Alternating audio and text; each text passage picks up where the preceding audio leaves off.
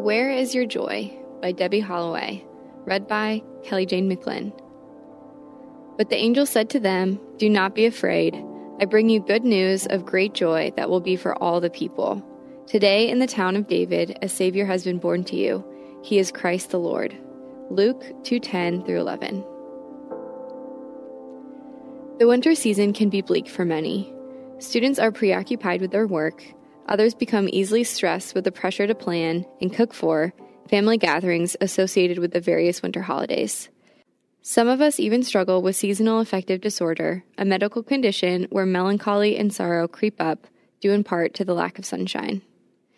There is something special, then, about the coming of spring, about seeing daffodils peek their yellow heads above the ground for the first time. I imagine the Jews of Jesus' day longed for the spring of the Lord's favor. No word from the Lord had come for a long time. Jews were living under a powerful pagan Roman government.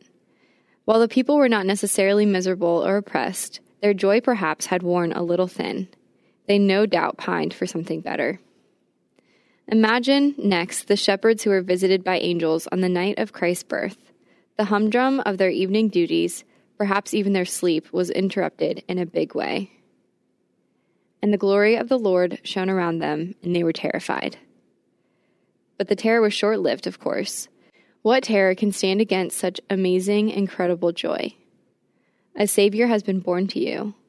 Let's go to Bethlehem and see this thing that has happened, which the Lord has told us about, they exclaimed. Is it any wonder that the third candle of Advent, the joy candle, is called the shepherd's candle? Perhaps no other figure in the Nativity story was blessed to receive such unblemished, unmitigated joy as the shepherds were.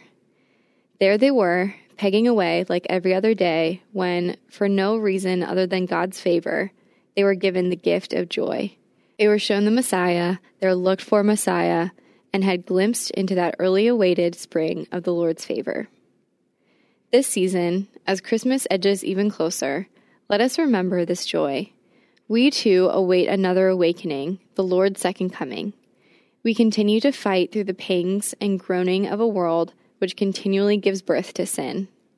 But, in this season, let us remember the Incarnation with as much joy as did those first witnesses. John 16:21-22 says, "A woman giving birth to a child has pain because her time has come. But when her baby is born, she forgets the anguish because of her joy that a child is born into the world. So with you. Now is your time of grief, but I will see you again, and you will rejoice, and no one will take away your joy." Intersecting faith and life. Is your joy in Christ such that no one can take it away? If not, take some time to meditate on God's gift of an incarnated Christ to the world. For further reading, check out Luke 2, Psalm 16, and 1 Peter 4:13. Hey listeners, thanks for joining us for the Crosswalk.com devotional podcast. To get all of our episodes straight to your phone during the week, subscribe to this podcast on iTunes or wherever you listen to podcasts. To find more devotional content like this, head over to Crosswalk.com. Hi, I'm Becket Cook, host of The Becket Cook Show. I lived as a gay man in Hollywood for many, many years until I had a radical encounter with Jesus 13 years ago. Since then, I've gotten my master's degree in seminary and published a book called A Change of Affection.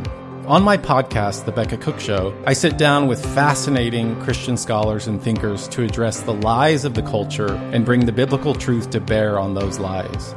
To start listening now, go to lifeaudio.com or search for The Becket Cook Show on your favorite podcasting platform.